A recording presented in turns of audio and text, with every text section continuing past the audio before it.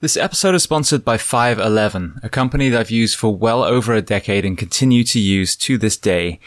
And 511 is offering you guys, the audience of the Behind the Shield podcast, a discount on every purchase you make with them. Before we get to that code, I want to highlight a couple of products that, again, I personally use today. One of the most impressive products they just released is their Rush Backpack 2.0. Now, for many of you, whether you're going to the fire station, the police station, whether you're traveling with your family, whether you're taking training courses, we have to fly, we have to drive, we have to take trains. And I have to say, I own multiple backpacks, many of 511's different ones, but as far as a day pack, this one was the most impressive. There are so many different compartments. The way it sits on your back is incredibly comfortable. If you are a concealed carry person, there's also a spot for a weapon. So they've thought of multiple things that a man or woman would have to do on a daily basis. That is in addition to all of the products that I talk about a lot. Their uniforms, fit for men or fit for women in the first responder professions. The footwear that they offer, whether it's the Norris sneaker or the Atlas system that is designed for foot health and therefore knees and back and hips and shoulders and neck. As a civilian, I live in a lot of their clothes as well. Their jeans stretch. You can actually squat down in them. We live in Florida here, so I wear a lot of their shorts, which again, very lightweight material. You can get it wet and it will dry almost immediately. And then moving to the fitness and tactical space, I used to have just a regular weight vest. Recently, I switched to a 511 vest and actually bought ballistic plates as well. My thinking was simply, if I'm going to have a vest, why not have one that protects me as well? And that TAC vest is trusted by law enforcement all around the country.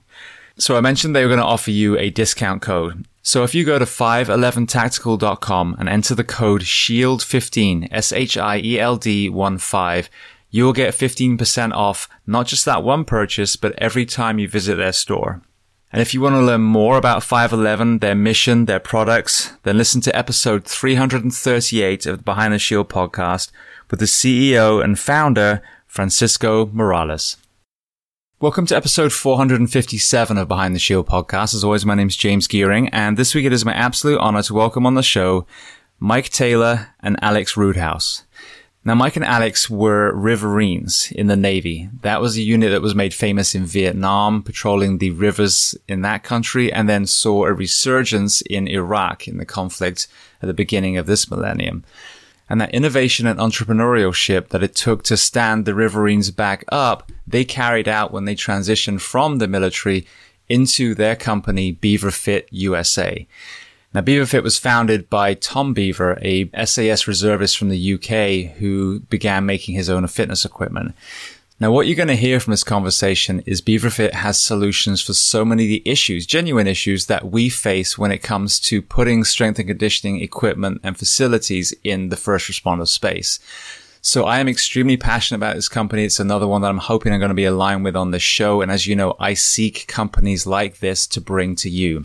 But having equipment that's trusted by the military, that's able to be outside, that can create space outside of a building like a fire station or a police station, I think is invaluable in getting our men and women in uniforms as fit as possible for the profession that we do. So before we get to that conversation, as I say every single week, please just take a moment, go to whichever app you listen to this on, subscribe to the show, leave feedback, and leave a rating. Each 5-star rating truly elevates this podcast, making it easier for others to find. And this is a free library for you, planet Earth. So all I ask in return is that you help share these incredible men and women's stories so I can get them to everyone else who needs to hear them. So with that being said, I introduce to you Mike Taylor and Alex Roodhouse. Enjoy.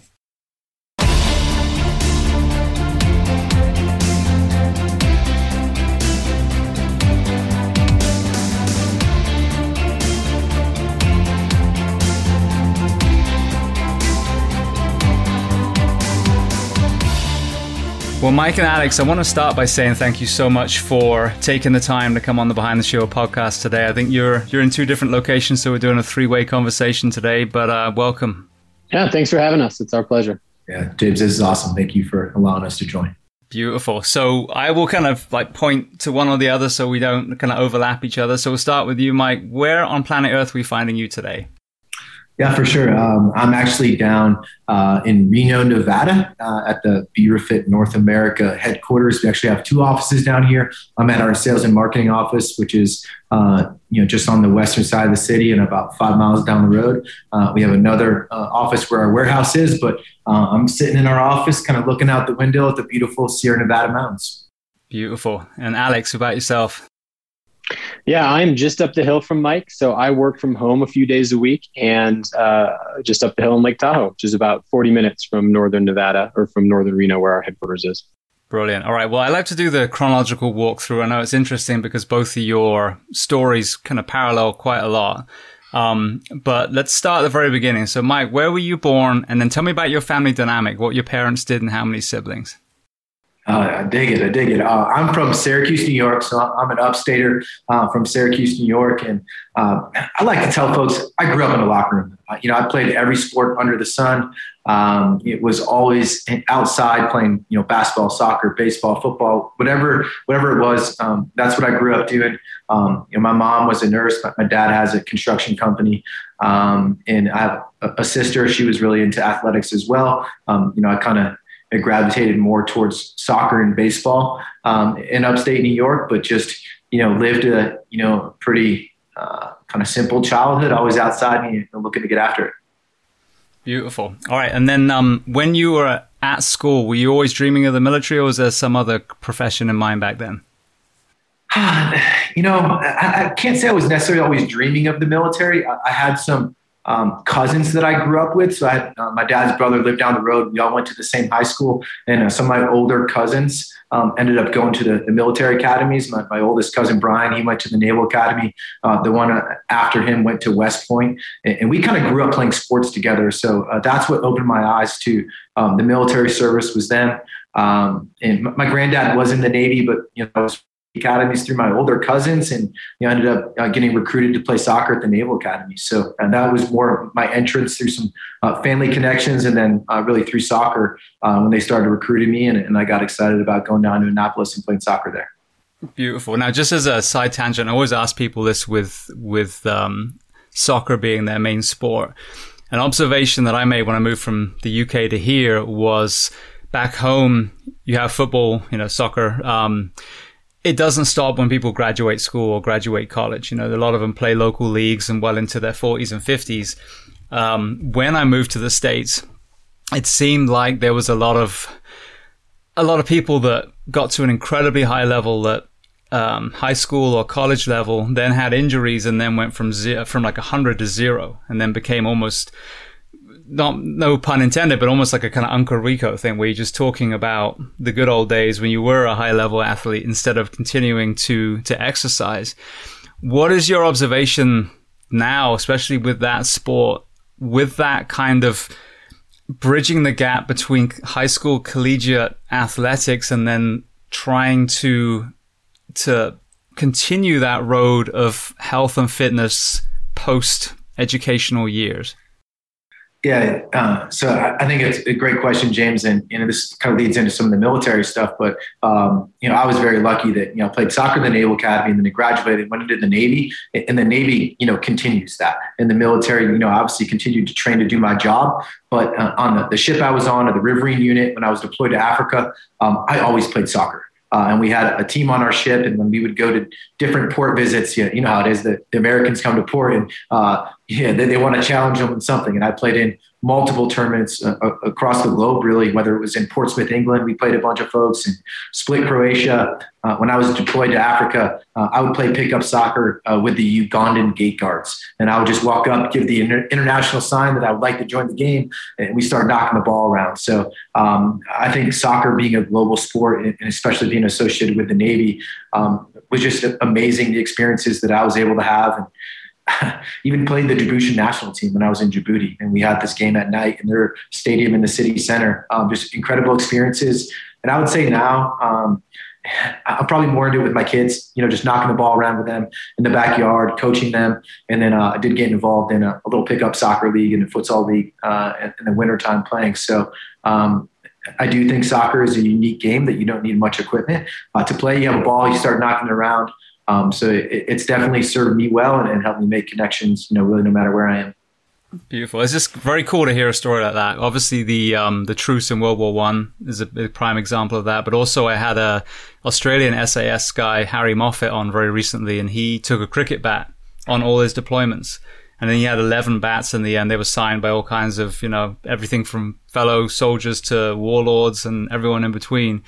But again, that game unified people too. So I think it's amazing. 100%. Yeah. I mean, even when, Alex and I were deployed to Iraq together, we were in different places, but my nieces and nephew back home did a soccer ball drive, and they sent me soccer balls, and we would hand them out to the local kids in Iraq when we were deployed there. So plenty of stories around how, athletics and sports, really brings, global communities together. Beautiful. All right. Well, then all the way back with you, Alex. So tell me about where you were born, and again, your family dynamic, what your parents did and how many siblings. Yeah, for sure. That's definitely going way back. But so unlike Mike, who's from upstate New York, I'm more a child of the West Coast. So I grew up in the San Francisco Bay Area, up in Marin County, north of the Bay, back when that was still more of a hippie enclave and less of an extension of the marina as it is today. And up at Lake Tahoe. So where I live today, this was my childhood stomping grounds. And then I actually went to high school in Oregon. So sort of all over the West Coast, California, Nevada, Oregon.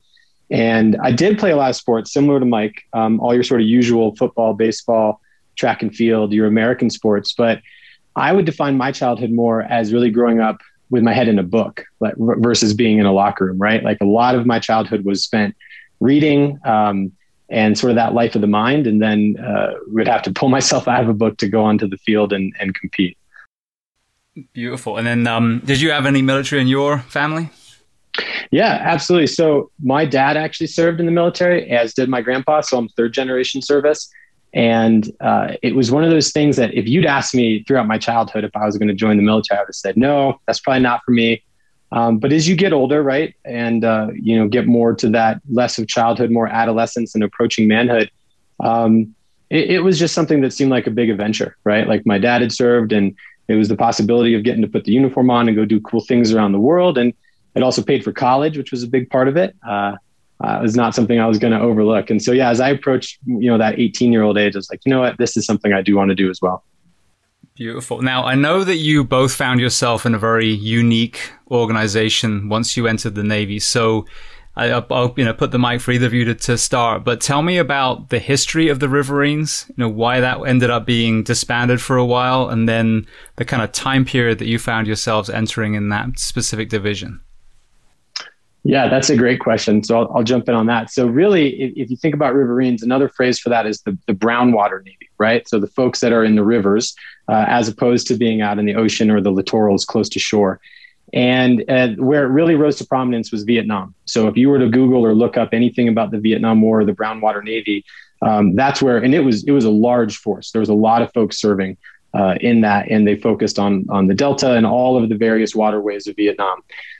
After that, and I don't have the exact dates right, but eventually after that conflict, the Navy essentially discontinued that capability. And so they just got rid of it. There wasn't the funding or the focus or the mindset or the need. And so it ended up, the sort of river warfare capability went in two directions. One, it went towards SOCOM. And so that's where you had the SWIT community. And the SWIT community, obviously, again, just plenty of people can research what they do, but they primarily are a complementary element to the SEALs, and they really focus on more covert insertion, extraction, those types of missions versus an overt like infantry style ground combat unit. The other direction it went is more in that direction. It went to the Marine Corps. And so the Marine Corps established a group called the Small Craft Company that was much more Marine Corps-esque. If you've ever spent time with Marines, being infantrymen is very much in their DNA. And so, and the concept of doing something covertly probably doesn't happen very often when you got a Marine kitted up, ready to enter anywhere. So those were the two sort of divergent paths that river warfare went. Bring it all the way to what we did at Riverine is in 2006, Big Navy really decided they needed to be more relevant in the fight in Iraq, which was the main focus at the time. If you go back, Afghanistan was certainly happening, but was actually sort of quiet up until around the 2010 period.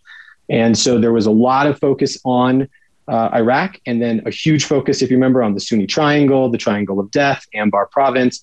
And of course, what defines that is the Euphrates River, runs right through it. And then, of course, the Tigris River comes right down on the other side of Baghdad.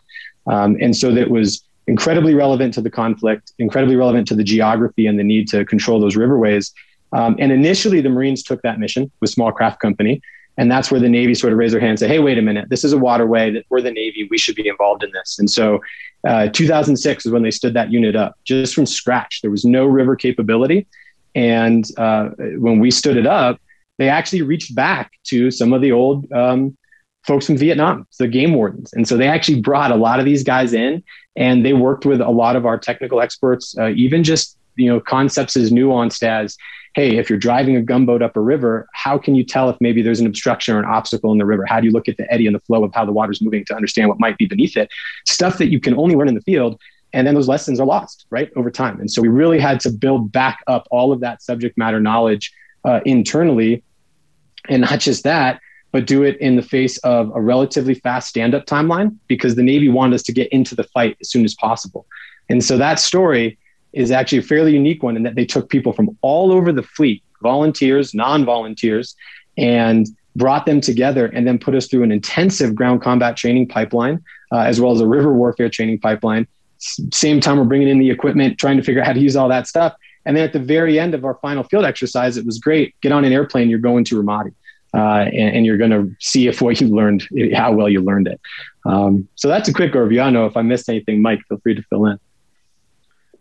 I think the history background is awesome. And what was truly unique about it is typically when you go to a Navy unit, there's established equipment and maintenance plans and standard operating procedures. When we showed up there, Alex and I were one of the first handful of officers that showed up. We were junior lieutenants at the time, so we were pretty young officers, and we had a ton of responsibility to not only train our team and get them ready to get over there and accomplish the mission, but to equip them, come up with maintenance plans. It was very much like a startup atmosphere at the unit, because there wasn't a lot of those procedures in place already, and the equipment wasn't established. So it was just a great learning experience for the entire team there at the Riverine units when we first stood them up. So one thing that I talk about quite a bit on here is the best military, but obviously also first responders, so police and fire agencies are the ones, in my opinion, that are always training for the what if scenario. Hasn't happened yet, but it could happen, and they're trying to reverse engineer some really horrific events and what would that look like in the training ground. It seems like there would be a large element of that in standing up the Riverines again, especially as the battleground now wasn't the jungles of Vietnam, but was the Middle East. So what was the philosophy, whether it was humility, whether it was, adapting lessons from the Vietnam vets? What was the kind of mindset to allow all the kind of what if scenarios of this new, battleground that you were going to be on? That's a really good question. And I think one phrase that helps answer it is putting tools in your toolkit, right? That was something we heard a lot during our training pipeline. And what we did, sort of the way the training pipeline went, actually helped a lot with that sort of what if planning. Is initially it was intensive with Marine Corps ground combat training. So all of us went through the School of Infantry in the Marine Corps, which is the grunt enlisted infantry school. So despite one being Navy guys and two, a handful of us being officers, we all had the pleasure of spending a summer at Camp Lejeune, getting our butts kicked, going through SOI. And what that really built in, really ingrained in us, was how Marines shoot and move on the ground, right? What their ground combat movement is, how they communicate. But then what we did was, after that, is we went and spent almost the same amount of time, about a 12-week training pipeline at Blackwater, which was, back in the heyday of Blackwater, when airstrip, trees were being leveled and airstrips were being put in, and you'd go onto their compound in Moyoc, and it was just, God, I'm on a warlord's camp. Like, what's going on here? It was an incredible training place. And that pipeline was really focused on more of naval special warfare ground combat tactics and techniques. And so we really got to learn from each of those communities in different ways that they even structure a fire team and move on the ground. And when they take contact, what do they do? What are their initial reactions? And so just even in that, you use the word humility. There was a huge amount of humility because, one, we all knew how green we were, right? We'd all just been pulled from the fleet, and were asked to step into these two communities that were, lots of time of experience in ground combat, and then try to learn from both of them, and then try to apply it to what we were doing. And that came out in a lot of different ways. We had a field X to try to basically say, hey, these guys are certified for deployment, and it was being graded by the Marines. And Mike and I actually got called in at one point before I don't remember exactly who was in the room. I don't think the CG who was overseeing it was in it, but it was a couple of the senior Marine officers. And they wanted to fail us because they'd been looking at how our teams were moving on the ground and how we were communicating. And it wasn't straight out of Marine Corps doctrine. And so literally, even as part of these field exercises, we were evolving the doctrine as we went, because then we sat down and explained, here was our thought process. Here's why we moved the teams this way. Here's why we're communicating. Here's why that guy stayed in Overwatch. And it was, a light bulb moment for some of these Marines, like, hey, this isn't just, typical ground combat. This is very different because it's on a riverway. So that was a big part of it, was just having to define how we were going to operate in this very unique environment with a lot of the different skills that these different folks had given us that we sort of filed away in the toolkit, right? And you would bring those tools out at different times. One other example that I want to share that I think is very relevant to this is more of an in-country example, but we basically had to write all of our SOPs and TTPs from scratch, right? So your standard operating procedures and your tactics, techniques, and procedures, they didn't exist. And one example is, as we went in and all the training we were getting on the IED threat as it pertained to the riverways, was that it was going to be more riverbank IEDs that would essentially throw shrapnel at you. And that was the biggest threat, is that you were going to get hit by ball bearings and shrapnel and other things like that. But because you were on the waterway, it was very difficult, of course, for the IED to do the typical catastrophic kill, which is to get underneath the vehicle and then, explode up into it. Well, one of our first missions down the Nazaire Canal in Ramadi, we came across a waterborne IED. It was a homemade, it was a propane tank that had been the top cut off and a bunch of just homemade HE, high explosives, put in there. And then it was basically sunk on a fishing line that was run across the river, which those lines across the river, super common, right? It's how fishermen would pull boats across. And so you couldn't just, go cut every line on the river, because the other big part of what we were doing was winning hearts and minds. And if you're out there screwing with fishermen's way of life, that dude's going to turn around and talk to the insurgents. And now you've got a problem where you don't need one. So very fine line to walk. So we came across a waterborne IED. It was going to be command detonated. So there was actually a guy waiting in a house with a trigger to blow it. And fortunately, we had air cover that day. Apaches were running low down the river and they scared the trigger guy off. And so we found all of this with an EOD tech, and we ended up having to map it out, all the copper wire, the battery, where all the triggers were, and then essentially help. I mean, he did all the diffusing. We just carried all the ordnance over to the place where he wanted to blow it up. But basically from that experience, we got back to our tents at the end of that mission, and I sat down with the other officer in my detachment, and we said, hey, we now need a waterborne IED SOP.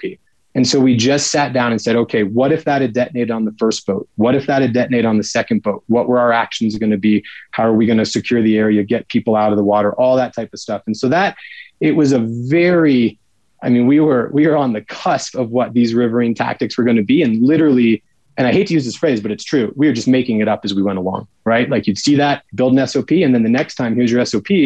So then when the second riverine squadron relieved us in country, we just handed all that stuff over and said, here, guys, here's our best lessons learned, try to incorporate this in and train to it. Anything to add to that, Mike? Yeah, I think the interesting thing about the unit was that everyone was incredibly focused, because we knew what the mission was. There was a date on the calendar. We knew when we were going to deploy. So the entire team at the Riverine Squadron was focused on that date, and everyone was bought in. But on top of that, we had an incredible amount of resources. So between the intense focus of the team and everyone behind a single mission and the resources, we got the best training out there. Not only the best training, a lot of it. We had more rounds and more time on the range than any unit imaginable.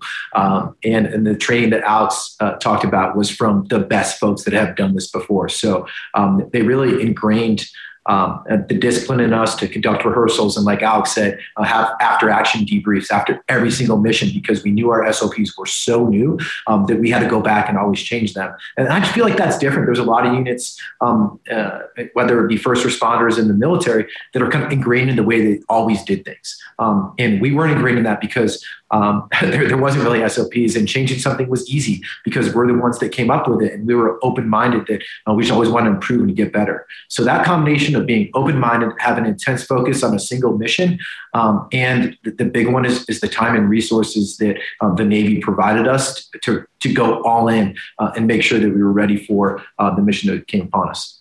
Beautiful. I mean, there's a lot of, obviously parallels with the first responder professions, and the one common denominator is the good equipment, the time to train, all those things that sadly we don't see in a lot of the responder professions, and it's so backwards. Well, Alex, you touched on, the riverine story. One thing I like to talk about, and then we'll talk about transitioning out and kind of the strength and conditioning journey. But I think it's very important to get the perspective of every veteran that's seen combat on here. As a citizen, even though as a responder, never in the military, we get a very polarizing story via our social media, everything on war. Very pro, kill them all, let God sort them out. Very anti, bunch of baby killers. Not much normality in between. So what I like to kind of pull out are the, through your own eyes, boots on the ground stories of what you saw. So regardless of why our men and women were sent there, when you got there, were there any moments or any things that you saw where you realized, okay, at this time and place, there are some bad people, and I reiterate this. Usually, it's the citizens of that country that are being, the victims of a lot of this atrocity. Were there any aha moments for you where you realize, okay, there are some horrible people that we've got to get rid of, regardless of the politics that put us here originally? Yeah, that's a really good question. And look, in the build up to going overseas and being an 18 and 19-year-old with the uniform on, there's always that very testosterone driven, hey, let's kill them all and let God sort them out. Right. I mean, and that is universal probably in the lead up to any given conflict in the history of time. Right. I think some of the aha moments or the things that have honestly stuck with me since the very first time, I remember when we landed in Al Asad, right? So we came in from Kuwait, they flew us into Al Asad. It was a few days there while they're getting logistics together for us to hop on some helicopters to get down to Ramadi. And it was the awareness, just in one of the transient personnel tents that we were sleeping in, the awareness that there was an organized group of people that were just outside that wire, that when we went outside it, were proactively looking for ways to harm us. And that was, if you think about that, you think, well, yeah, of course. But that doesn't exist at any other time in your life. And so knowing that another intelligent entity, a person in this organization was going to try to find ways to hurt me and my men was this like sobering realization of, hey, this is it. Like this is not a sports game. This is not an evaluation exercise. Like the stakes are what the stakes are, and you need to be prepared for that. So that was one moment of that. The flip side, you asked, hey, do you ever see really any horrible, evil things? I want to answer a different way of that. Is what I really take away now and what I think a lot about now is the people of Iraq, not the horrible, evil things that were perpetrated upon them, but just understanding the degree to which, hey, it's so easy to demonize the enemy. And yet when you get over there, and when we would be going into houses or villages or clearing rooms and looking for insurgents or just trying to gain intel, and you just slow down and look at these other people, they're just people. They're just trying to make their way through life. And you're a foreign soldier in their land. And boy, are you foreign. I mean, you're looking at shepherds with flocks and mud huts along the sides of rivers and a lifestyle from an infrastructure standpoint that hasn't changed in 1,000 years. And here we are, kitted up. We must look like aliens from outer space, helmets, goggles, face masks. I mean, we are just covered in gear. We're out in 120-degree heat, but still operating when they're hiding in the shade, wondering what is wrong with these Americans. It was really, again, eye-opening to see it from their perspective and realize that, hey, we're the foreigners here, and that most of the people in this country are not our enemy. And that was something that really had to be internalized, and was a message I talked to my guys a lot about, is you cannot demonize the people that we're coming across. We need to keep in mind, like, hey, we're genuinely here trying to help them. And frankly, they would rather have us not be here. So that's a very humanizing part of it. In terms of some of the evil, look, there was a lot of very ugly things that happen in war. I remember there was a Iraqi police station that got blown up very close to us when we were coming back from a patrol. And just the physical ramifications of what that even does to the, confronting the reality of that visually, right, is a very difficult thing. And seeing what people can do to other people and forgetting their humanity is a very difficult thing. So I guess my biggest takeaway from that was that when we make the decision to go into a conflict, and again, no politics involved here at all, But the people making that decision, and frankly, the young soldiers and Marines and airmen and all those folks who are going to be on the front end of that, if they haven't done it yet, is people need to be very aware of the enormity of what that decision is. And going into combat is not romantic, and it's not rah-rah, and it's not something that the movies portray it to be. It is a harsh human reality, and it's something that should be avoided at all costs. So that's, again, I don't know how much that answers your question, but that's some of the moments that stuck with me from that experience. No, it answers it very well. And it's funny because I always ask the human side as well would be my second part of that question. So Mike, same thing for you through your eyes. Yeah, it was interesting. I actually had the opportunity to, deploy to Iraq in 2007, and then almost 10 years later, had a deployment to East Africa in Djibouti, Somali type areas. So, in similar experiences both times. I think number one, stepping back and realizing like the countrysides in the environment is just gorgeous. Like the riparian environment along the Euphrates River and all the history that was there was interesting to realize. How actually we always, kind of don't really pay attention to the history behind these areas that we're going into, and the environments and the culture and stuff like that. So I think that was interesting. The other thing is for the human side of it, a lot of these folks, whether it's, ISIS, Al-Qaeda in Iraq, or Al-Shabaab, whatever these organizations are, I think Alex and I are both very much apolitical, but what was interesting to me is, yes, there's a lot of bad actors, but there's also a lot of folks that are just looking for a way to provide for their family and safety and security for their family. And that they end up in these organizations the same way that folks in the States or in Mexico or wherever in the world end up in gangs or cartels. It's really not that much different. And I think that was an interesting realization that, hey, this is just a way of life. They're just trying to provide safety and security for their family. And this is an option. So I always felt when we were there, what are we doing outside of the military conflict to create other paths for the young kids that are coming up, education, helping them establish businesses and build industry so that when this next generation comes up in these countries that we've been deployed to, there's a multitude of options for a way of life to provide for their families instead of joining one of the insurgent organizations. Beautiful. Well, again, thank you for your perspective, because we don't get to hear these. Like you said, apolitical. Politics shouldn't come into it. These are, we're sending young men and women in to mitigate a situation. Hopefully there's a, good reason behind it. But at the end of the day, you're there inserted as the foreigner, and I think the hearts and minds philosophy is good if it's applied properly. And I like to reverse engineer a lot of these, not that I have the solution, but to look back and, when we hear about the opium fields in Afghanistan and, the history of drug prohibition, that maybe, reverse engineer that. If we stop empowering, the underworld, maybe that would have positive change in a lot of these things too. But I think the more stories we hear from the ground and what you see and the humanity amongst the Afghani people, amongst the Iraqi people that are being terrorized by the minority, the same way as we're having issues here with race and other things by the minority, I think it's a very important picture for anyone who hasn't put that uniform on and stood in a foreign land for us to hear, because otherwise we're just going to hear these squeaky wheels that occupy all of our televisions at the moment. Absolutely. The human stories are awesome. And obviously there's plenty of stories out there of, people in the military or outside in the UN, helping to establish these other pathways outside the insurgent groups. And, we're on the sidelines now, and it's, those conflicts are still going strong. So it's kind of crazy that our whole generation has, kind of been through it. And, obviously currently we're backing out of some of these locations. So it's just being on the sidelines now, but still, kind of having a lot of friends that are involved in it. It's interesting to see how it's all developing. Yeah. Well, obviously you're going to end up in a very proactive place, helping members of the military and first responders that we'll get to now.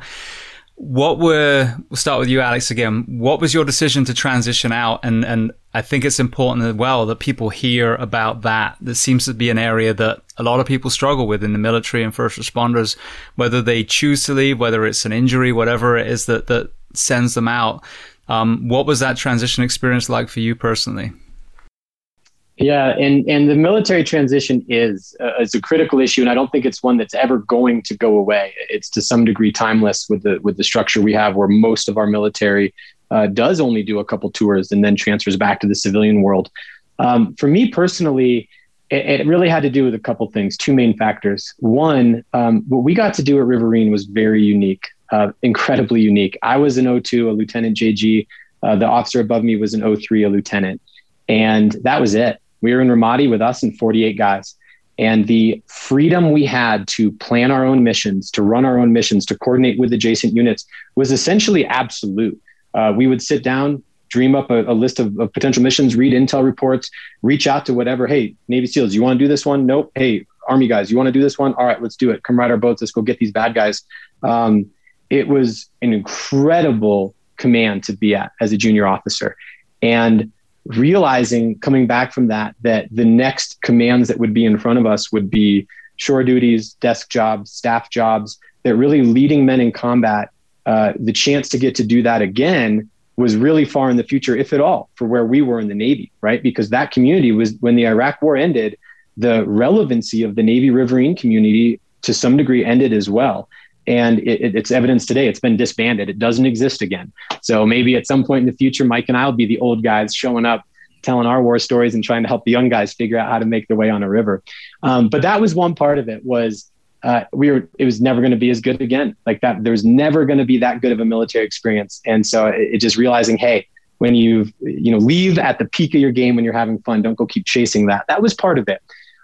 The other part was this very deep sense of feeling that there was other chapters to write in life, right? Like that was it. Did 2 tours, served my time in the military, and there was now other things I wanted to go do in the world. And that was part of it. That was how my dad served, and that was how his dad served. And there's plenty of books on generational service in the military, and there's a lot of folks where they'll do full careers. The grandpa, the father, the son, the grandson, they're all doing these full careers in the military. And there's other military families that are more like mine, where they all do the sort of 4 years or 5 years and out type thing. So that was really the motivation, is I just had other things to do. The other big piece of that was the current time frame we were in, and it's easy for how people sort of forget this stuff, but those mid 2000s were a really ugly time to be in the military. The op tempo was very high. My friends in the Marine Corps were 7 months on, 7 months off, 7 months on. It was a really tough time, and there was a really real mindset. And this is a bunch of 25-year-old men and women who typically think they're invincible. And yet there was this just genuine mindset of, I don't know if I'm coming back from this one. Very fatalistic way of viewing the world that you typically don't see in people mid-20s. And I wanted to get married and have kids, right? And I just didn't want to bring that dynamic into an overseas multiple combat tours type experience. And so it just seemed like, hey, you did this. It's time to go let some other 21-year-old be a fire breather and kick indoors. And now at the wise old age of 25, it's time to get out and get married and have kids. So that was a lot of it. To the transition itself question, that transition is tough no matter what. It's a big part of our mission at BRFIT now, which we can talk about when we talk later more about like our current state, but in helping service members make that transition, even if it's not to us, right? When we're interviewing folks, even if they don't end up coming to BRFIT, it's just being that sort of reassuring, steady hand, like, hey, look, this will work. You will get through this. There's a lot of places to land with good people that understand where you're coming from. I think the best story that illustrates how difficult the transition can be was when I was interviewing for one of the first jobs I got outside the military. And it's always tough. The first thing military guys struggle with is, how do I translate my resume, right? And so you think, well, maybe I should be a police officer. I should go into security, or I should do something with firearms because that's what I just did. And for some people, they love it and they do, and that's a great transition.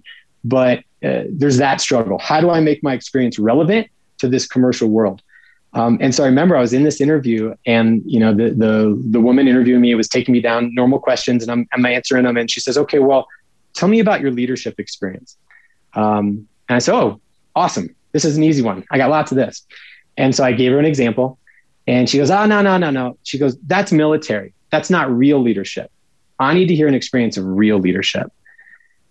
And I was stunned at that statement, and frankly, super angry, right? Just inside, just like, this is a Stanford graduate, San Francisco company, just very removed from the world I had just been in. And her explanation, I said, what do you mean by that? Just, can you clarify that? Her explanation was, well, in the military, people have to do whatever you say no matter what. And that's not leadership. In the civilian world, that's not true. And what anybody who's been in the military knows is that's not true. If you're the type of guy, and I'm sure it's true in first responders, if you're the type of leader that just thinks you tell people what to do and they do it, you're not going to last long as a leader. And it's leadership by example, and it's leadership from the front, and it's servant leadership. And each of those different terms we could unpack for a while. But the bottom line is you have to be authentic and genuine. There is standing in front of a group of 12 guys, briefing them on the mission that we're going to do the next day. And we're going to go raid a house looking for, a potential insurgent that intel reports say could be there. And it's going to be dangerous. If there's anything in you that isn't as fully committed to that as they are, they're going to see right through you, right? That is leadership, is being willing to go first and do everything, crawl through the mud with your guys. So that example of that type of question, what it highlighted to me was the incredible cognitive gap between the civilian world and the experience I had just had, and how truly difficult it was going to be to even be myself, to openly share, these are my experiences that I had in the military. One last super quick anecdote. I'd gotten picked up from the airport by a member of that team, an executive assistant who was driving me into the office for the interview.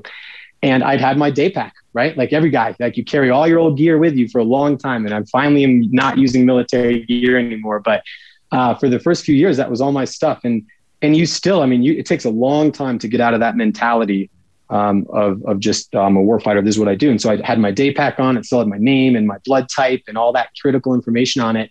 And this girl, she turned to me and she's like, hey, you think it's probably time to stop carrying that thing around? And it wasn't. Like, I didn't feel ready to let go of that. It's almost like your security blanket in a way. But that was also interesting to me too, was just the perception that people had of you was so off from who you really were and what you really did. And that remains to today, right? At BRFIT, we have surrounded ourselves with fellow veterans for a lot of reasons, primarily because, the best people that serve in the military make the best team members, right? That is our secret competitive advantage. And when we step outside of that comfort zone, there's still so much, misunderstanding and misperception of what it means to have served in the military that still makes you uncomfortable. So the transition's ongoing. It really is. There's not a moment that you can say, oh, I'm good. I've made it in the civilian world. So yeah, that's been my experience with it. Beautiful. That's some great stories woven into that. Thank you. So Mike, same thing with you. Yeah, I think Alex touched on a couple of the key ones, and one of them being that we truly had the best job in the Navy. Like, we were literally spoiled with the amount of resources we had and the responsibility that was placed on our shoulders as a junior officer, and the community that we were in. That opportunity wasn't in our future again. We would have had to go back and be department heads or executive officers on large ships and not had the level of responsibility to lead, young men in combat like we did with those sorts of resources. So it was going to be hard to find that again. So like Alex said, we figured we'd go out on top. And then the other thing, and as, getting older now and realizing that we both have families at home, and what it was like for our team members at that time that deployed and left families at home. It's crazy. I don't think that, when I was that young officer, I didn't have the amount of respect for the senior officers or other folks that had, wives and kids at home, and, the sacrifice that those family members made. And that went into the decision to get out. It was time like, hey, I think Alex and I were actually both engaged to be married when we were deployed to Iraq. We didn't have, kids or anything like that at home. And then my second deployment, much later in my career as a reservist, I did have a kid at home. I had a 2-year-old boy, and it's a different experience like that. So, as we were transitioning, that a lot of it went into, one, hey, I just had the best job ever. That's never going to happen again. And two, like Alex said, I'm ready to go to the next phase of my life and have a wife and kids, and, don't really want to leave them behind, on their own through deployments, even though that happened to me anyways. That's a different story.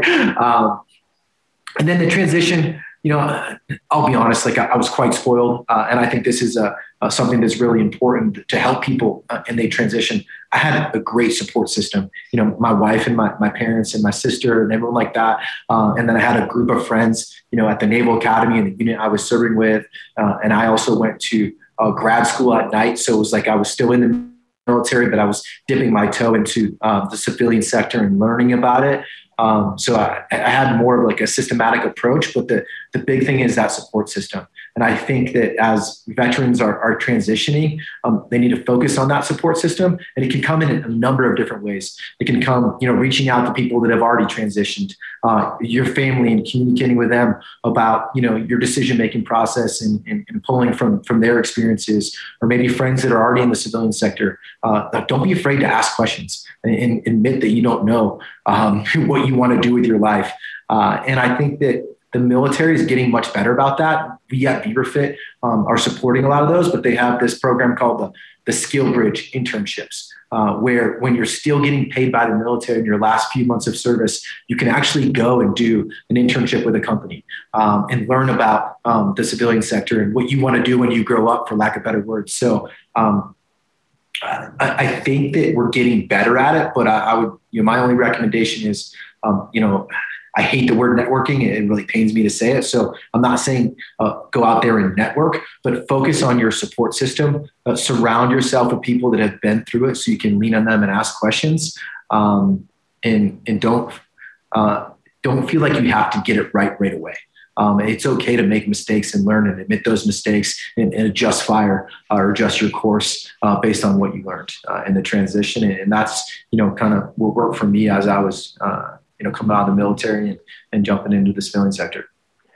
I actually want to emphasize something Mike just said there, which is to be patient, right? Like be patient with it. Like it's okay if you have a false start or two. Your time in the civilian world, it's a big, long runway to figure out what you want to do and what's going to be the right fit. So definitely be patient. And also to remember that you are not the only person going through this. You have lots of brothers and sisters who have worn the uniform, who have gone through this. And trust me, they're out there in the civilian world that they will help you through it. And that's where it is, whether it's networking or just understanding who you can reach out to. But it's for as unique it is for each person going through it, it's not unique. Like we've all been there and there is light on the other side of it. And so it's just be patient and know that like this transition, you will get through it and you will find solid ground on the other side. And on that other side are other people who have gone through the same thing. And you will find you are light years ahead of folks who have never put a uniform on. And that's just bottom line in terms of loyalty, teamwork, dedication, just discipline and attention to detail and focus and mission orientation, all these things that are so ingrained. If you wear the uniform, you don't even think about it. You have to pause to actually call those things out and realize they're part of your character now.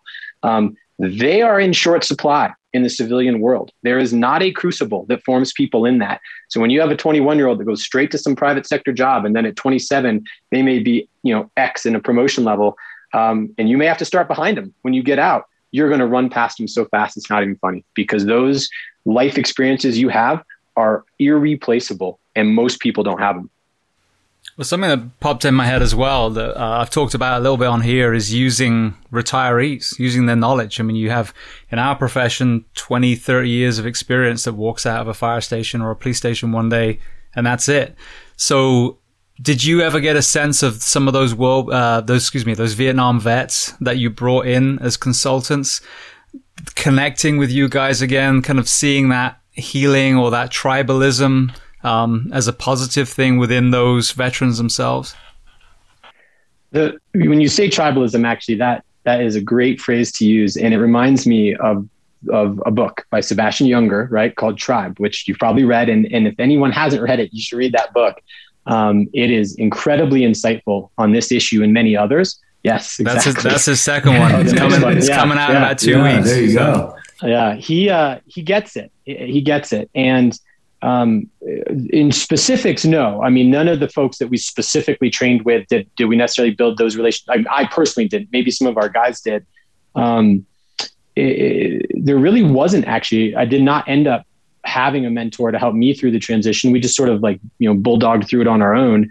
But I think what you highlight is a critically important thing. Is it's the reach back. It's that, hey, once you're out and established, you owe it to the folks coming behind you to help them make that same transition. And there has to be that focus and that sense of responsibility. One, personally, it's a self-interested one. Again, military team members, former military, they make the best team members. That's just a reality. And I feel very comfortable saying that.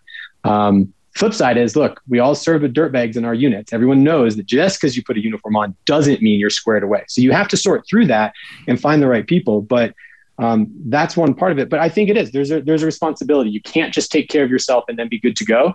And that's been interesting for us, because when you get out as a 25-year-old or anywhere along the lines, and you sort of still think of yourself that way in your mind, but then you look back and you look at all these young guys and young girls wearing the uniform today and going through an incredibly similar experience to what we went through. And when you look at culture as a whole, that's not that common, right? Like a 45-year-old and a 25-year-old really don't have similar experiences today. They're in different generations. They grew up differently.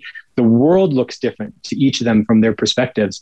But when we have that commonality of experience of being in the military, it's incredible. It could be an 85-year-old today, and it could be someone who's just getting out, yet their experience is more similar than that 25-year-old's to his peers or to her peers. So there's that responsibility that it's a full life cycle. And for the veterans that are out there in the business world, they need to take that responsibility on, because one of our realizations is who is going to take care of us except for ourselves, right? Let's stop looking around and saying someone should do something for the veterans. We should do something for the veterans. Who knows better how to do that than us? And that's essentially what we've been trying to do, and both personally and professionally. And I don't think there's really much more important than that, quite honestly. Beautiful. No, I agree 100%. And I think that's a great way of putting it. I think in our professions, we have exactly the same responsibility to after we retire to help the transition, and also those in the profession, making sure those who are retired are okay. Because from a mental health standpoint, I think that transition is very hard for someone that's seen death and destruction for 20, 30 years in their community, and then one day they're just off the books now. Not even classified on any of the statistics as a firefighter or as a police officer, as they, end up whichever way they end up. Well, I want to make sure that we visit the story of BeaverFit. I know it's a fellow Brit where it all started. So tell me about the genesis of that, and then kind of both your journey through TRX and into forming that company over on the other side of the Atlantic. Yeah, you referenced TRX, so that's a good place to start. That's where Mike and I both landed post-military service, and what our focus there. And so for those who don't know, TRX is sort of that yellow and black strap. You've probably seen it everywhere, the suspension training. Our jobs there were to help get that product into the military. And so that's where we learned how to, as a vendor, go back and introduce capabilities and help to sell those back into the military. And that was our focus. As a part of that, we spent time overseas in the UK trying to do the same thing with the MOD, the Ministry of Defense over there.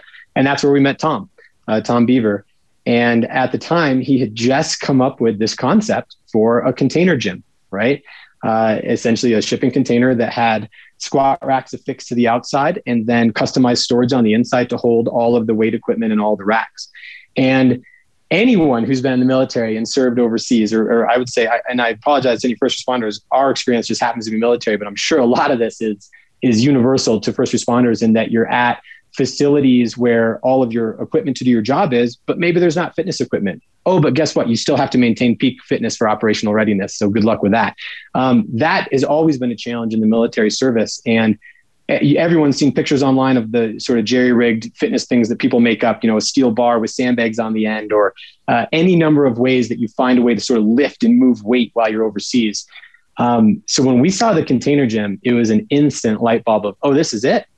This is it. Because again, overseas, you eat in shipping containers, you sleep in shipping containers, you buy DVDs from third country nationals out of shipping containers. Everything is in shipping containers. And yet there wasn't an expeditionary fitness solution. And so that was really the light bulb of, oh, this is the next thing in fitness. And so that was where, when we saw it, it was just, hey, Tom, like we got to bring this to the U.S. military. And so that was really the genesis of that. About a year after meeting Tom, Mike and I left the company we were at and said, hey, let's do this. Let's start BeaverFit in North America.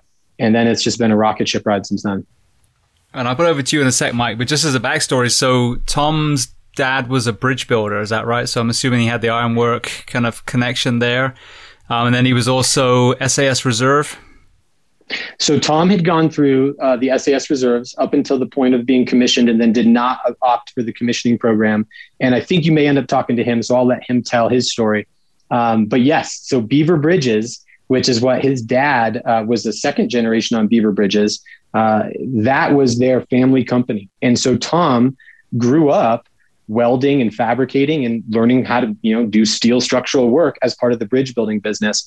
And that was really important to us when we started Beaver Fit here in North America, because that was the knowledge, the engineering knowledge. Mike and I are not engineers, right? I think technically Mike has a Bachelor of Science because he went to the Naval Academy, but I can tell you neither of us are math and science people. And that was a huge help to have that engineering background, to have that professional steelworking background. And it was really important to us. And a lot of that is why when we started the company here in America, it was sort of a no-brainer. Like, yeah, it's Beaver Fit because of that heritage with Beaver Bridges and that background. And honestly, in our early years, when it was just the two of us running around trying to make something happen, that really helped when we would sit down with folks and we would explain, well, we're back. There's this bridge building company and they do the engineering work and they back what we're doing. Now we have a full-time team of 5 to 6 engineers and all kinds of professional engineering firms that we work with on the outside. But at the time, that history was critically important to what we were doing. So, Mike, from your perspective, I want to get to the first responder professions because I can tell you a million reasons why there are so many areas of what you do now will benefit our professions.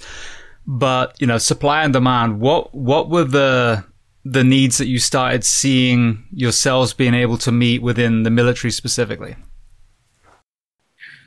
James, for sure. And I'll start off by saying, one thing that we really pride ourselves in Beaver Fit, whether it was that initial container gym idea, or we had like a Foot Locker that we call the gym box, is we're not the type of company that's going to sit in a conference room and whiteboard our own ideas out.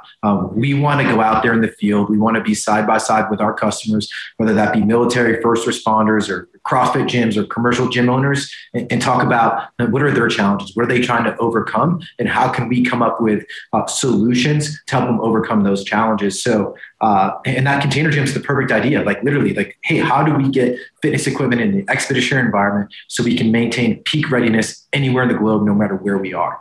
And that's continued to happen, even as we've expanded our product line at Beaver Fit. We now do rappel towers. We do full-on facility build-outs because people are looking for a little bit more than just a container gym. They want a recovery area. They want more strength and conditioning equipment. They want cardio. So now we build, we call them Beaver Domes. We take our containers and we line them up, 60 feet apart, and we cover them with a tension fabric structure and build out like a Division I strength and conditioning facility. So it's just crazy to see the requirements continue to move around and expand. And even in the first responder space, to be honest, James, we've sat down with those customers and sometimes they have limited budgets. So we work with them and say, okay, what are some of your other training tasks, or in the military, we call them mission essential tasks, that we can build out this multifaceted solution so you can still do your strength and conditioning training, your cardio, but in the first responder space, you can do your forcible entry training or your breaching. We have an entanglement trainer. We had ladders, you can do ladder drills. So we really take pride in that requirements-based design, not sitting in our offices. Let's get out there in the field. Let's train with our customers. Let's suffer with them and understand what some of their challenges are so we can, at the end of the day, design something that's going to help them win. So through your lens, what have been some of the challenges in the first responder space as a vendor that you didn't seem to have the same issues with in the military? James, I hit on one of them. One of them is budget, right? It's a challenge because the DoD obviously has massive budgets for training equipment, travel, TNA, all sorts of different stuff. And there's pots of money that you can pick from for human performance equipment or tactical training equipment. On the first responder side, a lot of it is, sometimes funded through grants at different organizations, or there's multiple approval levels to get something funded. So I would say funding was a big one. Space is another one. A lot of these locations in the first responders, they don't have space for this sort of equipment. So we were always trying to come up with, like I was saying, unique solutions that were multifaceted. So it helped them justify the budget. And then two, we're space conscious, or we're able to create training space outside of the firehouse or the police station so they could accomplish this sort of training. So I would say the two is budget and space were some of the challenges within first responders. I would jump on that and add two things. The other piece I think we sort of addressed earlier is the sort of Byzantine framework of how it's structured, right? There's no clear, if we want to work with the Army, you can see the hierarchy from any given, company in the field to its battalion, to its brigade, to its division, right? To its corps. I mean, you go all the way up. And so the military can really act from an enterprise level. And that's clearly not the case in first responder, right? Local, state, volunteer, non-volunteer. There's so many different aspects of that. But then the other piece is the culture. And that was something we had to sort of come to with humility. There was this mindset of, oh, well, we're in the military. First responders, that's sort of like the military. We'll talk to them like they're the military. And that didn't resonate. It clearly didn't. And we had to learn that humility of, look, our experience, though relevant, is different than the first responder experience. And certainly the military and first responder experience have more in common than the civilian experience, but they're different. And that the life cycle and the world that first responders live in is in a lot of ways more intense than military. Everyone thinks, oh, the military is so intense. The amount of combat time in a combat tour is a fraction of that time. The real mental stress, I think, of a military deployment is precisely that, always like waiting for something to happen. Is that piece of garbage going to explode? Is that piece of garbage going to explode? A 9-hour convoy can age you 30 years just worrying about that, even when nothing happens. It's almost easier when things go kinetic. But for first responders, I feel like that's every day, and it's nonstop, and you almost live on a deployment. And so that was another big thing that we're still frankly learning, is how to truly communicate with that community, because we're a very military-centric company, and that's our worldview. And so we've had to try to learn some humility and figure out how to speak to the first responders as if we were a first responder, not as if we were the military. And James, one quick example that I think is really interesting and highlights some of the differences is in the Army. They've come out with a new fitness test, the Army Combat Fitness Test. And previous to this test, it was just push-ups, sit-ups, and a run. And now they have to do a deadlift, they have to do a med ball throw, they have to do a thing called a leg tuck, which is basically elbows to knee. And they have to do a shuttle run with a sled. Every single person in the Army has to do that. Everyone knows the standard. First responders, and that comes from the top down. First responders, every single first responder unit has their own test and their own standard to meet to. So it's hard to understand, what those different requirements are when we're talking to the various units, because I don't mean to say this in a negative way, but sometimes the standards are all over the place, and the intent of that unit it can be very much different than the one down the road. Whereas in the military, we know what the standards are, and it's easy to identify what some of the gaps are in meeting that standard and provide solutions to help them get across the finish line and meet those standards. Yeah, and I think that you're absolutely right. And one of the frustrations I have is the best departments have a high-level entry test. They have annual tests. Some might even be punitive at the absolute pinnacle, but a lot of them don't. And it's funny. I just had a couple of lifeguards on recently, and I used to be a lifeguard back in the day, and of course we had annual tests. If you can't swim, you're not going to be a lifeguard. If you can't make the tows, make the rescues. But sadly, in first responder professions, a lot of us have one to get hired, and that's it. You may have some sort of kind of almost like facade of a fitness test, but it's non-punitive. It doesn't mean anything really, other than if you take your job seriously, then you compete against your friends that actually also take it seriously. But you have this complete spectrum of ownership and leadership in the performance space. So therefore you have a spectrum of the amount of priority given to strength and conditioning in certain departments. One thing that I think is completely understandable, though, is a lot of these departments have trailers, have very old fire stations, or in the middle of a busy city, wherever it is, and space absolutely is an issue. And it's something that I've kind of conceded as a reason to be a barrier, as somewhat for some crews when it comes to strength and conditioning. What I love about what you guys have are solutions to that. If you have a couple of parking spaces in the back, if you have a wall that can have things anchored into it, there are some great options. So just kind of painting the picture, let's say a suburban department built a certain way, is not going to have any expansion, but has a decent amount of land in the back, some concrete slabs, some parking areas. What are some of the solutions you bring to these departments when space is a challenge? Yeah, James, I think you nailed a couple points. Is all we need is a couple parking spots, and we can turn that into a functional training space that you can,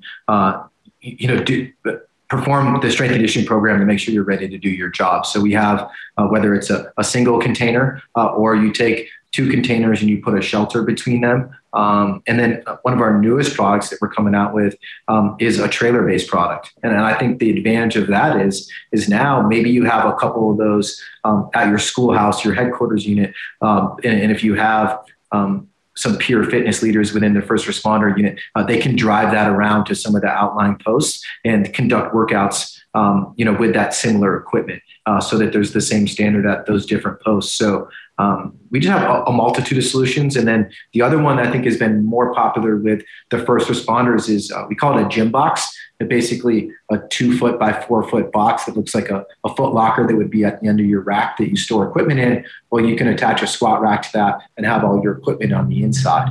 And the great thing about that, it's good for flexible use spaces. So if you have someplace that is a meeting room or a storage area for a vehicle, okay, cool. I have this push off the side against the wall, pull that vehicle out, and then you could quickly set it up and run your workout.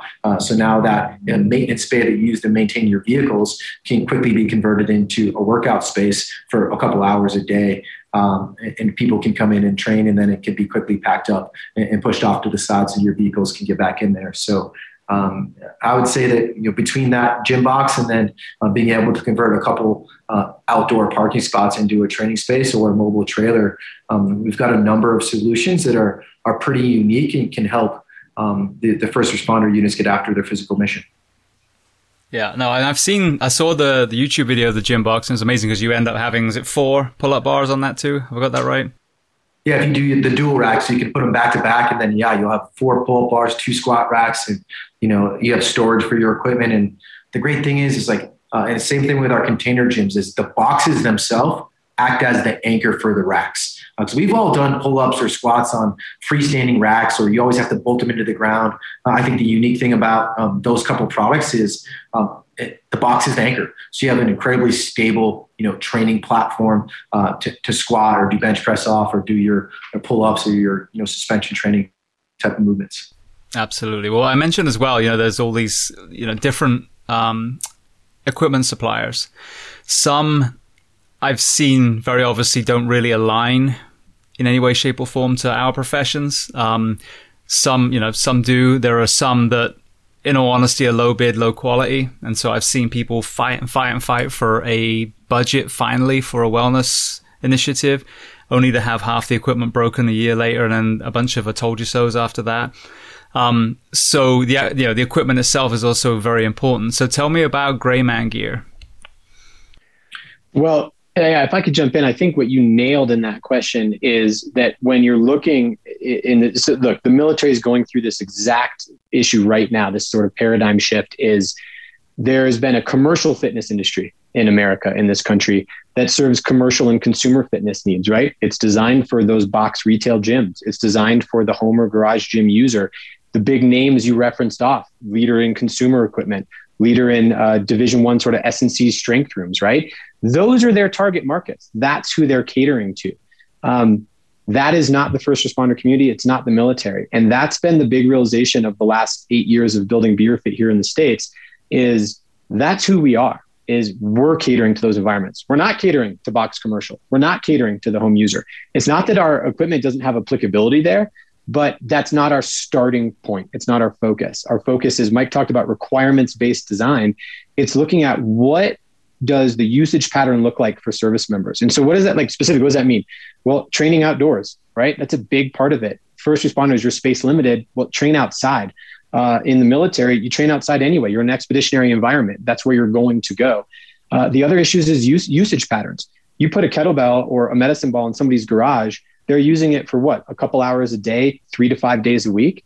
That equipment's going to last a long time. The quality of it doesn't have to be as high for that usage pattern of one person. fast forward all the way to like the military, where you have a company of soldiers falling in on a piece of equipment and using it for an hour. And then an hour later, another company falls in and does the same thing. And then you repeat that all week. They can destroy equipment in a heartbeat that could take even a year in a high use commercial gym to wear out. And so as opposed to doing what you said, is having people fall on the sword of, oh, whoops, I just, really wanted this really great equipment. And now I got really cheap stuff because maybe there's a bid process that's the lowest priced. And so I just got junk out of the market. Or even when you go and buy the high end equipment from, say, the best brand for a D1 strength room, but you need to put it outside and then it rusts in a year, right? Like it's not designed for what your usage is. And so that's really what has driven both the large sort of infrastructure Beaver Fit equipment, but then Gray Man Gear, that's our accessory line. So everything that we put into a locker, so a container gym, med balls, barbells, kettlebells, jump ropes, all of those types of items that would make up a functional strength training gym. Over time, we have developed our own line of those, specifically catering it for outdoor use and specifically only making it here in the States. And so that's what Gray Man Gear is. It's equipment that is requirement-based design specifically for outdoor use, for tactical users, so first responders and the military, and it's all sourced here in the States. And so again, what does that mean? Hey, you say it's designed for outdoor use, but how is it? So take the med ball. Med balls for a long time, they're just leather, right? You're slamming leather on the ground, you're leaving leather out in the sun, your seams are going to burst, it's going to get destroyed. I mean, the sun destroys everything, but it's really going to rip through that. Somebody did a Kevlar med ball. Sounds great. Kevlar markets well. But it's still, the seams will still burst, if anything. And sometimes it was worse than the leather because the type of pressure the Kevlar would put as it resized in the sun and getting wet and getting dry could burst the seams faster. So what do? We have, and Mike, you could speak to this probably in more depth, but we use a rubber type of med ball from a supplier in the industry that up until this point was making marine buoys, right? So they're creating buoys in a maritime environment that are designed to handle, I mean, there is no more corrosive, worse environment than a buoy's in. It's in salt water and it's in the sunshine, right? Or it could be freshwater, but they had to come up with technology to protect that equipment.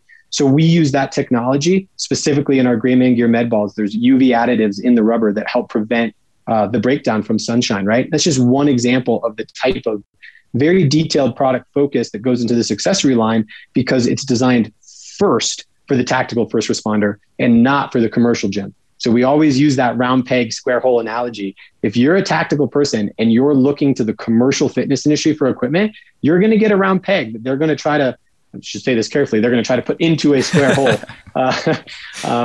And that's not what we're doing. We are creating our equipment to fit into the need first. Hey, then if it has applicability to the commercial user, great. Let's go apply it there. But our starting point is always the folks that put on the uniform and what do they need from an equipment perspective. Beautiful. Well, the other thing, just on the inventory that you've got, I know that you ended up supplying a lot for the Army physical test. And there's some great tools even within that. The Hex bar, I think, is great for deadlifts, and farmers carries and things like that.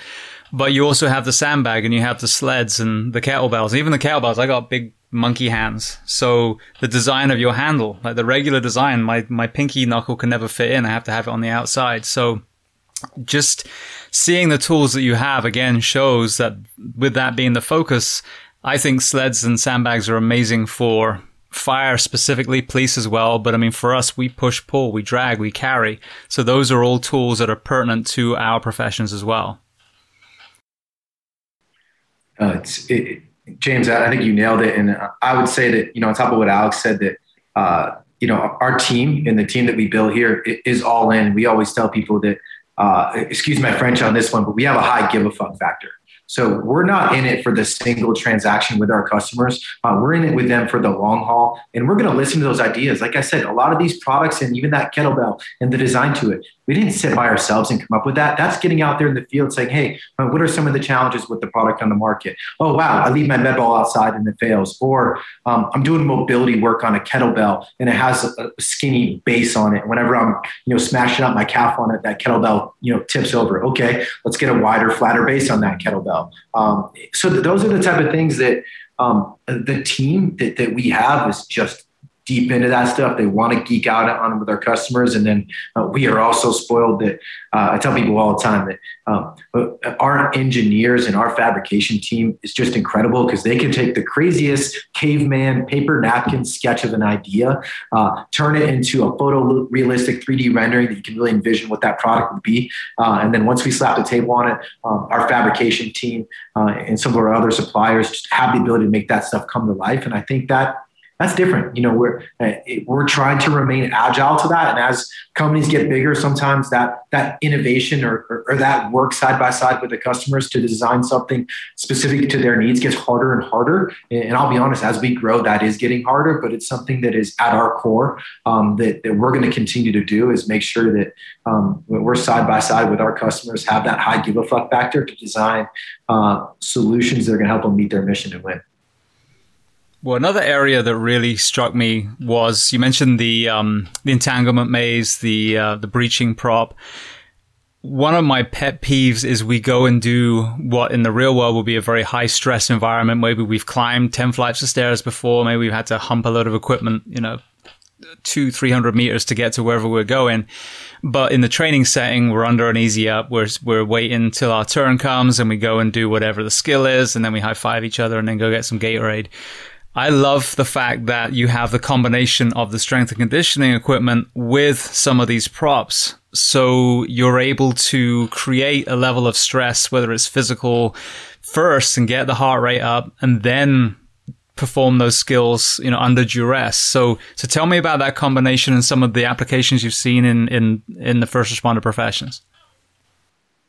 Yeah, James, you obviously are right on board with kind of our mission and intent. And that's why we came up with the tactical line is exactly what you said. Hey, we're sitting there and we're breaching a door and you're just standing in line behind somebody, then going and you hit it. When the operational, your actual environment, you're in a high heart rate environment before you do that. So that entanglement trainer, we call it actually the firefighter safety and survival locker. It has a squat rack and a rope climb tower, and the inside has all your kettlebells so that you can get in that high heart rate, high stress environment before you go and perform those tactical applications. And it's amazing seeing the difference of somebody that's pretty smoked out under a lot of stress, trying to get through that entanglement trainer with all their gear on, compared to just walking up and standing in line for a while before you do it. So it's we're passionate behind it. We think it's incredibly important, that combination. And it's probably a phrase that's overused these days, but you have to train like you fight. And, we know that's what happens in an operational environment. So what can we do to best simulate that in a training environment? And that's where we get the combination behind the human performance and the tactical side of BeaverFit. And to echo that, what you put your finger on, James, is the normal way that people split is they split your human performance training, so how you're training your body, from, say, your sports-specific skill training, right, or your tactical-specific skill training. So you may train in the gym to get your body ready, but then you're going to go out and train, a different day on a training apparatus. But that's not how it works in real life, as you pointed to. And so that's the hybridization of sports-specific or mission-specific skills combined with human performance, all wrapped into one device. And you reference, I think of like the Mandalay Bay situation and how the first responders, they had to climb however many flights of stairs so they could get up there, right? One, you're climbing stairs, so you're going to be smoked. But two, you're climbing stairs under heavy load while adrenaline is pumping, which is going to just, drain you that much more. How can you replicate that, right? That's been the challenge, is how do we bring those two things together? And it's part of a motto that we use at the company for some of our products, which is prepare, train, execute. And that's not just the fancy marketing term. Trust me, the one thing we're not great at is fancy marketing. I'm not either. But we're doing better, for sure. We're doing better there. But when you think of that prepare, train, execute, it's prepare the body, right? Train for the actual mission in front of you, and then you go execute. And so we're always trying to hybridize and bring together that prepare and train, because that's where it all needs to happen at the same time. The isolated gym, that's where you get the movement right? Like that's how you learn how to move and how to get strong. And you do need to do that isolated, because what you don't want to do is load up the wrong movement in a dynamic environment. And that's how you lead to injury. So there's a time and a place to separate those. But when it comes to really being an experienced sort of high level performance team, you got to start bringing those things together in your training. And that's a lot of what our equipment seeks to do.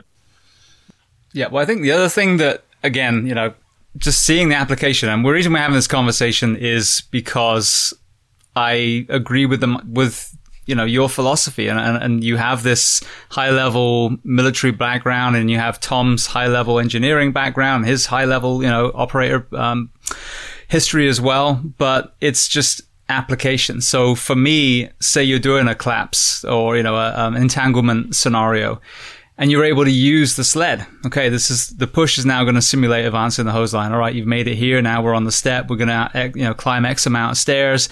Now maybe we'll do some sort of breaching prop or something. Who knows? And then, now we're going to do a drag. We're pulling someone out. And then now there's a collapse. So now by the time you get to that collapse maze, you're already at a steady rate of fatigue. Or the breaching prop, rather than fighting your way in, maybe you're fighting your way out. Maybe the Mandalay Bay scenario, the guy's still alive and he's, coming at you with some sort of weapon, So creating those scenarios, I think, can paint a picture for responders and take away the fear of training. Because what I see with the more, let's take CrossFit, and I love CrossFit. I coach at a gym here, but let's say it's the snatch, it's the Turkish get up. It's some of these things where a lot of my peers are scared of looking stupid doing, scared of showing people, hey, I'm not as strong as you thought I was. I'm not as fit, which no one cares. The point is that you're showing up and you're training. But with the sleds, with the sandbags, with the kettlebell carries, you're able to get people to simulate what we would in a real world scenario. You don't have to pull a bunch of stuff off a fire engine and then we get a call and now we have to load it all back up before we can go and pull someone out of a burning building. And it's so, the combination of the kind of strongman, tactical athlete training with some skill scenarios where we have to have that kind of acute motor control, I think is a really, really good way of training under duress without needing an entire, drill tower or all the gear off the fire engine, for example. Yeah. And a lot of times we can keep it simple and show, the team members that we're training with, the why behind it. And I think you nailed that sort of stuff. Like, hey, why do we do some of those movements that are popular at CrossFit? And I think if we can do that side by side, you see that connection and people understand the why behind they need to train that way. So that, and we talked about it a little bit, but yeah, we want to be operational ready and perform our jobs, but also injury prevention is a huge one. Whether we talk military or first responders, and if we know that we're going to have to do those movements operationally, let's train to them in the training environment, and so we can simulate them to try to prevent injuries and maintain our force, whether it's the first responder force or the military force, for longevity, so we can have better, healthier career. As we continue to operate in our older age. I think we're all similar age here on this call, and we're experiencing that. And we know that sort of stuff is so important these days to pay attention to the loads that are going to be in our body and make sure that we're prepared to handle those. Yeah, well, just one more thing before we kind of go to where people listening can find out more and, maybe even try and get you guys to come to their facility. One of the big problems that we suffer from, I don't think it's just in the fire service, sadly, I think it's in the country as well, but is that short-sighted mentality, the false economy, where for that budget year, well, this set of equipment was cheaper, but then you look over 5-10 years, it was a complete waste of money. What do you have as far as longevity and guarantees of people that want to invest, looking at a price tag, it's more than, say, the Sears weight set that they saw, so that they can see that longer picture that's going to be a much better investment for them at a station, at a police facility over X amount of years? I mean, it's always a trade-off, right? I mean, you hear the oversaid saying, you can have something fast, you can have it cheap, or you can have it right, but you can't have all three, or you can only have one of them. I like to think we do two of those, right? We make it the highest quality, and we actually can do it pretty quickly. Our operations team cringes when they hear that, but in reality, like, you're going to get what you pay for from an equipment perspective. And I think that there's even more of an awareness now, though, of it's not even just the equipment. It's not about the spec of that equipment. It's about the company that backs the equipment. What type of commitment are they making to you? Are they just a company where the leaders there hide behind the facade of it being a corporation and they do the bare minimum and you're just a transaction to them? We're all used to that environment, but that's not today. And I think people both consumers at every level, institutionally. I think government buyers should be thinking this way, just like home buyers do, is who's the company that I'm participating with? Are these people part of my team? Are they genuinely invested? Like if I'm a fire department and I just begged, bought, stole, borrowed, whatever it was to get this grant that I just got, how do we avoid that scenario where then you just got a bunch of cheap equipment? Everybody goes, yep, see, told you so. You wasted your time. That's what you have to seek out. It isn't just, oh, this kettlebell is better than that kettlebell, right? Like it's so much more than that, because when you have a genuine commitment from the other team on the other side of the table, that's where our team members are showing up. If something breaks, something is not what a customer intended, we put somebody on an airplane and we get them out there to fix it, right? Like we make it right, because it all boils down to like a sort of another internal mantra that we have, which is, hey, you've got to do the right things for the right reasons. And the transactional arm's length sort of, oh, you bought my product and my warranty says this, so you're out of luck. Man, screw that and screw those people. Like, quite honestly, that's not an honest way of doing business or engaging. And it shows that you don't really care.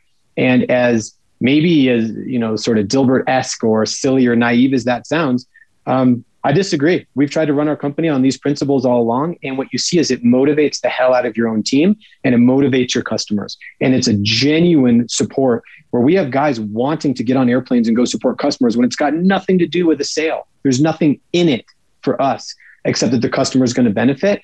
That's what's in it for us. Genuinely. I mean, we're a for-profit company, clearly, but you have to have that genuine connection to the customer and really want to see them succeed, or else it's just a transactional interaction. So I think that's what people should be looking at. I mean, you could look at product specs and pricing all day long, but are you getting a partner who's going to help you achieve your goals, or are you just having a transaction? Yeah, we want to provide value well beyond the initial purchase and continue to maintain that relationship. And honestly, sometimes, James, less equipment is better. We want to focus on the capability that our customer is trying to get out of that set of equipment. And there's going to be a lot of times like, hey, no, you actually need to buy less because you're going to get the capability to train to your mission or what your goals are with less equipment. So let's save that money and spend it on something else for right now. And maybe once you expand your mission set or you want to do more things with your human performance program, we can add more equipment. But we try to focus on that capability. And if we really want to get into equipment specs, we can. We have a lifetime warranty in our structural steel and welds, 10-year warranty on pretty much any of our equipment. But all that kind of stuff, I'll be honest with you, I think it's marketing fluff. Like Alex said, if a customer has an issue, we are going to go above and beyond to make that issue right for them. And there's proof in the pudding of the number of times we've done that from our customers at the highest level when we delivered 18,000 hex bars to the U.S. Army, and some of them had defects, and we immediately replaced all of them, to the lowest consumer that has issues with a single kettlebell. We'll go above and beyond to fix it. And that's it goes to what Alex said a number of times, the team and their commitment to being part of that community and continuing to provide value to our customers for the long haul and not just that initial transaction. And just to chime in on that, James, it actually goes all the way back to one of the questions you asked us in the beginning. And as it may sound strange to make this connection, but when I talked about when you're going into like a hut in Iraq and you see the people sort of huddled up on the floor and they're scared of you and you see the humanity there, that's the same concept with your customer. Is you have to put yourself in their seat. You have to see that humanity. This is not a transactional relationship where we just want people's money. We don't, right? Like you have to see, like, what if I was on the other side of that and I'm a personal trainer and I just got a loan to invest in this $30,000, Beyond trailer that's going to enable me to go do training all over my area and really open up my business. But that's it. That's my shot. I shot my shot. Like, it needs to work for them. Just getting the purchase order, that's not the end of it. That's the start of the relationship. And then we want to make sure that works for them. Not sure, it's good for us if they succeed, but at the end of that transaction is another person on their journey in life, trying to make their way, trying to build a business to take care of their family. Just like Mike said, that's really what people are trying to do on the other side of the world too. So it's that understanding of the sort of common humanity and what we're going through. And I know that sounds very up in the clouds, but it's incredibly tangible, because if you don't have that genuine motivation, then everything we're saying is just words and you're just saying it to try to get a purpose. And that's not the case. So there has to be that deep level of commitment from the ownership of a company, from the team members, from everybody who's involved. It has to be genuine, or else you're just making noise. Absolutely. Well, I mean, that's one of the reasons why I started this podcast, because I lost friends. I buried friends. That was the foundation of this whole project. And, one of the missions is obviously a physical mission. Another one is a mental health mission, and all these other, elements that are attached to become the global healthy human being. And I hope that after this last year, the more sensible of us are going to realize there was a huge health message behind that. And, we're going to keep adding to maybe better food and, more exercise and that kind of thing. I'm hoping there's a lot of people listening to this that are very, very interested, that see a company who is veteran founded, international as well, because that's important. I mean, I love the fact this is going to be heard for Beaver Fit in the UK as well. That understands tactical space, understands that in an engine bay, maybe the barbells won't be put in some pristine gym on the inside, and it's not going to fall apart. So people listening, where are the best places for them to go online to begin the process of finding out how much it would cost to outfit their department? As you said, big or small, whether it's a volunteer looking for a single kettlebell through to maybe a headquarters of a big department looking for a proper gym. Yeah, I mean, look, if you're looking for where to find more information on the web, there's two places. It's BeaverFit. Google BeaverFit. BeaverFitUSA.com or BeaverFit.com is going to take you to either our European site or our North American site. And then GrayManGear.com. That's our accessory line. And those are the two places where there's more information. What those sites do a really good job of is trying to direct people to where they need to go. Because really what it is they need to get in touch with our team. And so you go on those sites, you look around for the product specs, but really just fill out any of those forms that say, hey, learn more information. And our team will get a hold of that. They'll be very responsive. And it's a very consultative type of relationship there. So they'll get in touch and walk through what works or doesn't work. And frankly, come up with creative problem solvings, particularly for government entities, on how to fund it. I mean, if you think, well, my fire station will never get funded, don't give up. I mean, this is our team's job. Their job is to help find grants and align you with funding. It's not just presenting product specs. So there's a lot of support that can be found through the website. And then our team will walk people all the way, start to finish, through how to even acquire funding and make the acquisition. Beautiful. Anything to add to that, Mike?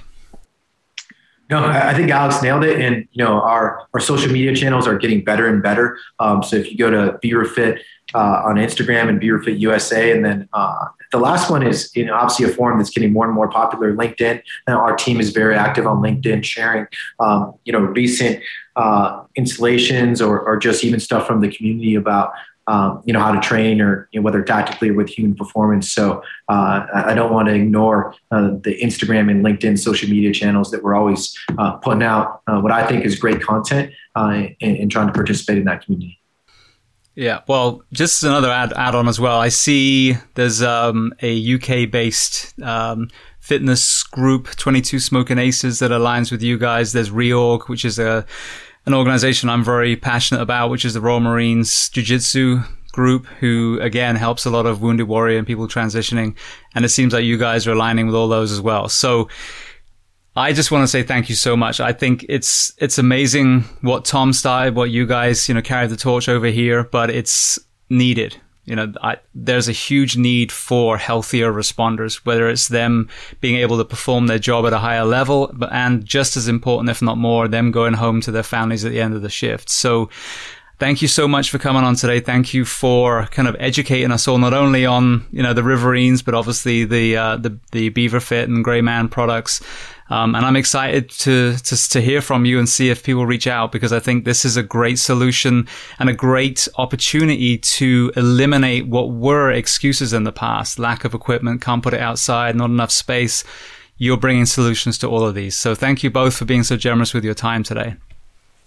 James, thank you. What you're doing for the community with Behind the Shield and giving folks a platform to share stories and experiences, I think is just incredible. And that's how we can all learn. So just appreciate the platform and the ability to share with the community. Yeah, thank you, James.